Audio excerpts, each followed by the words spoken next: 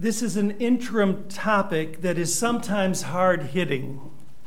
As another church's member once said about another sermon of mine, "Greg, we're not used to being challenged from the pulpit." I thought to myself, but this is a congregation, not a cocktail party. And then she added, this is just what we need. Conflict avoided.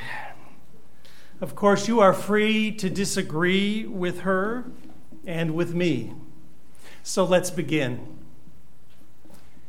In the well-known story, The Rabbi's Gift, we encounter an old monastery that has declined to the point that it is clearly dying. It had once been a vibrant and thriving community with many dedicated members, but now consists of 4 elderly monks and their tired abbot. A cloud of angry depression hovers over them, and they are impatient and crotchety with each other. They are ashamed of what they've become. Looking for advice, the abbot goes to visit a rabbi who lives nearby. He asks the rabbi if he can think of ways to prop up the failing monastery. Perhaps there is a program, or a restructuring plan, or a new charismatic leader, or a larger source of income, or a remodeling project, or something that can help reverse the decline and set things right. The rabbi says he cannot think of anything, and then he tells the abbot the one thing he does know, and it's this: one of you is the Messiah. Uninspired, the abbot returns to the monastery and shares this peculiar pronouncement with the monks. The rabbi must be crazy. As they think of their pathetic little community, they are sure that none of them could possibly be the Messiah. No, the help they need must come from outside, from the experts. Still, they worry and seem almost comforted by their insecurity. What if the rabbi knows something we don't? So on the off chance that the rabbi may be onto something, they begin to look at each other with a kind of affectionate curiosity that gradually becomes respect and then evolves into love. They begin to treat each other as if the other was indeed the Messiah. By chance, a visitor stumbles onto the monastery and is immediately captivated by the spirit of serenity that enfolds this community. He then tells some friends. The word spreads, and soon more visitors arrive just to experience the loving sense of community that is otherwise missing from their busy lives. Some visitors even take the plunge and join the community, becoming pilgrims rather than tourists. Gradually, the monastery is restored to vibrant life. What happened at the monastery is no miracle, and that is what makes this story so powerful, not to mention relevant. When we first hear about the monastery's decline, there is little about the monks that evokes power or relevance. Instead, we see 5 survivors hanging on for dear life, perhaps the only life they've ever known. The beautiful edifice which houses them and the expansive grounds that surround them suggest that they did at one time have their finger on the pulse of the community and culture they sought to serve. They knew their purpose in life, to love the holy and their neighbors, one they could easily evaluate through acts of kindness and deeds of justice. This purpose attracted new adherents precisely because it could be stated clearly and remembered easily. But something happened on the way to success, and members new and old began to fall away. Perhaps this was due to a change in demographics. It is difficult to minister to those whom you've never met or choose not to meet. It is impossible to know what your neighbors need if you don't ask them about it. Then again, it may be that as the community grew, the need for a more supportive infrastructure, not to mention policies that define ways of being together, made it necessary to turn inward, away from both the holy and their neighbors. After all, it takes order and organization to sustain an intentional community. Could it be that their inward focus bonded the group so tightly that newcomers no longer fit in, or they were simply no longer needed? Were they ignored? Were there cliques? Does anyone know their names? One thing that may have been driving the monastery into decline is its traditions. What was once innovative and efficacious is no longer either, but the monks are unmoved because we've always done it this way. Change is seen as negative, and stability is confused with stagnation. The preservation and perpetuation of the past may have become the monk's primary purpose, which is fine for museums and mausoleums, but deadly for living traditions and intentional communities. Some said the monastery had become personality-driven prior to its decline. The governance system there mirrored that of the Church Universal, with a hierarchy that concentrated most of the authority in the abbot. The monks were always asking, what does the abbot want? The agenda was determined more by the background, needs, and insecurities of the leader than by the needs of the monks. Still, it was much easier to follow the leader. Others are sure that the decline was exacerbated when programs and events became the purpose that drove the monastery. More visitors brought with them varied and divergent expectations for the monastery. And in the name of inclusion, no programs were ever eliminated because we've always done it this way. To maintain this unfocused program structure, the goal shifted from developing people to filling slots. Meetings replaced ministry as the primary activity of adherents.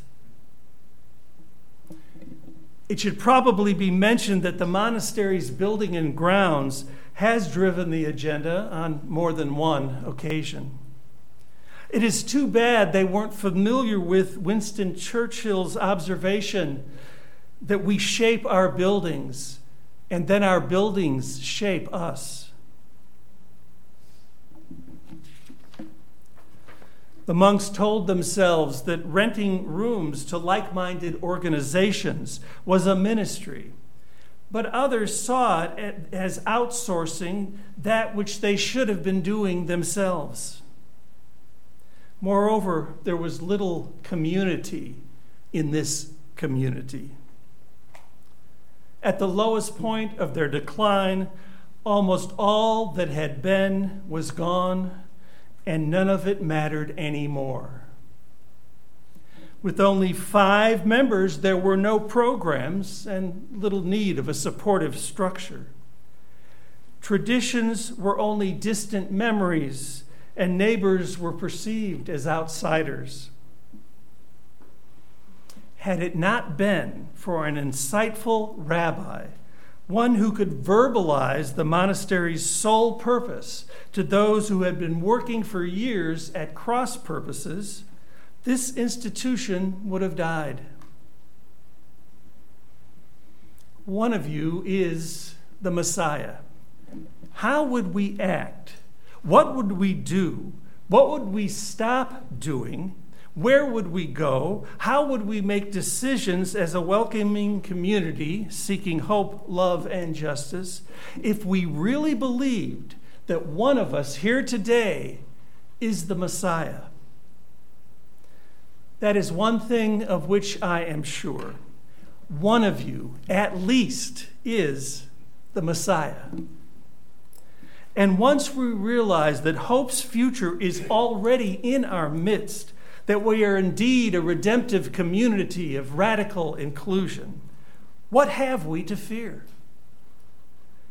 It is a fact that growing churches have a clear-cut identity. They know who they are and whose they are. They are precise in their purpose. They know what their business is, and they know what is none of their business. In these churches, nothing precedes purpose, and nothing is undertaken that does not support directly the purpose discerned by the congregation. Forget mission statements with their flowery language and meandering inspirations. Give me a purpose statement that is clear, concise, and memorable, and I'll know where you've been and where you're going. Say it often. Display it everywhere, and I'll be reminded why I came to join this community in the first place. Filter all of the church's activities through it so that, as Peter Drucker explains, we are not just doing things right. Instead, we are doing the right things. A clear purpose builds morale.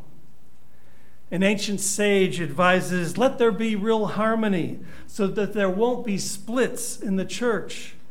Be of one mind, united in thought and purpose. For this wise one, the key to congregational unity was to be united in purpose. If your purpose is unclear, your morale will be low.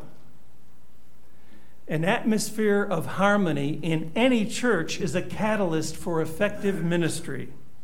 People working together for a great purpose don't have time to argue over trivial issues. As one pastor put it, when you're helping row the boat, you don't have time to rock it. Priorities are clear and morale is high when a congregation's purpose is precise. A clear purpose also reduces frustration. Remember, a clear purpose not only determines what we do, it also defines what we don't do. Most of you here this morning would agree with me that Hope Church does not have the time or the resources or the people power to do everything. Yet how many times have you heard, the church ought to be doing this, or we need to be doing that? While many of these suggestions are truly noble activities, that they are noble is not the issue. The purpose filter must always be in place. Does this activity fulfill the purpose of the church? The secret of effectiveness is to know what is truly important and then do what is truly important and not worry about the rest. When a church forgets its purpose, it has a difficult time deciding what is important. Says one observer, an indecisive church is an unstable church. Almost anything can get it off track. It will vacillate between priorities, purposes, and programs. A clear purpose allows us to forget about what doesn't really matter. A corollary to reducing frustration, a clear purpose allows for concentration. I like to think of this in terms of light. When light is focused, it has tremendous power. Harness the sun's light through a magnifying glass's focus. A leaf can sunbathe all day and never get burned. Diffuse light has almost no power at all. Without the magnifying glass's focus, that leaf won't be set on fire. The same holds true for churches. Many churches become distracted by good but less important agendas, programs, and purposes. Most churches try to do too much. The older a church gets, the truer this becomes. They often add to their agendas and rarely cut anything out. When the energy of the church is diffused and dissipated, the power is lost. What if we assessed the work of this church in the world by asking of each program, event, agenda, committee, affiliated organization, and ministry, would we begin this today if we were not already doing it? What if we never begin a ministry without first having someone to lead it? Remember, you are the church, the doers, the planners, the builders, the dreamers, the designers, the decision makers. Too many purposes diffuse the energy of the church and dilute its purpose. We must never confuse efficiency, doing things right, with effectiveness, doing the right things. What is Hope known for in the wider community? What is its reputation? What primary purpose ignites its passion? A clear purpose attracts cooperation. An old proverb says that if your goals are good, you will be respected. Newcomers want to join a church that knows where it's going. Members will get excited about their church, actively support it, and generously give to it when they are clear about the congregation's intent. It is easier to recognize the gifts we have to offer the church if the church is clear about its own purpose. It isn't fair to accept folks into membership without being clear about who we are and where we're going. Hope's visitors and newer members fall into two broad categories. Those who bring expectations with them from other congregations, and those who altogether lack previous experience in congregational settings. In both cases, being upfront about our purpose before they join promotes greater collaboration and loyalty once they have signed the membership book. It also means that we can require more of those who wish to join the church in support of its purpose. The days of just sign the book, add love, and stir in Unitarian Universalist congregations needs to come to an end. For newcomers to make good decisions about us, they need to know us. A required membership course. Okay, a suggested membership course. In what it means to be a member and how to discover your spiritual gifts, along with designated community service hours in one of the church's ministries, would enable better discernment and close the revolving door. Finally, a clear purpose assists evaluation. Congregations need to examine themselves at least annually to determine if they are doing the right things. This is not to be done in comparison to other congregations, but by holding up who we are and what we do in light of hope's purpose. For the church to stay relevant and remain influential, congregational leaders must constantly ask, are we doing the right things, and how well are we doing them? As Peter Drucker says, what is our business and how's business? Our purpose must become the standard by which we measure the congregation's health and growth. So how can Hope stay healthy and grow gracefully? First, we must define our purpose. Then we must communicate our purpose regularly so that those within and beyond church walls know what we stand for. Next, we must organize the church around its purpose. And finally, we must apply its purpose to every part of congregational life. Now, in case you were wondering, becoming a church on purpose takes hard work and a long time, which is why most congregations stumble rather than charge and stutter rather than prophesy. Yet the opportunity to redefine our purpose and reorder our priorities is always an option. No matter how big or small a church is, no matter how young or how old, or how rich or poor. This congregation has done so throughout its history, and the doors of this church are open this morning because in times past, being comfortable was less important than being relevant and powerful. And who knows? Someone here has always probably known that one of you is the Messiah. She could be singing in the choir. He could be ushering. They could be teaching children or serving coffee. Who knows? And that's the point. When you leave this sanctuary this morning, look around you and act as if one of you is the Messiah.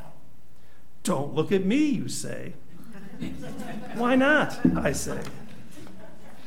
When we finally realize that Hope's future rests in the hands and hearts of those who call this place holy, we have begun to know its purpose. With this knowledge, we can redefine any ambiguities and become a church on purpose. Meanwhile, there is a monastery somewhere in the world that knew why it existed, lost its focus, and redefined its purpose, and then came back to life. This is the kind of ordinary resurrection that can birth extraordinary possibilities. If you came here this morning looking to save your life, don't look upward. Instead, look to your right and to your left. That's one purpose of liberal religion. There is always a Messiah standing on the corner. There is always a Buddha sitting under a tree. Let's be a church on purpose, more of a spiritual emergency room than a church on the hill, a truly redemptive community of radical inclusion, one in which many messiahs are needed. All of you are the Messiah. Don't look at me, you say. Why not, I say, to the glory of life.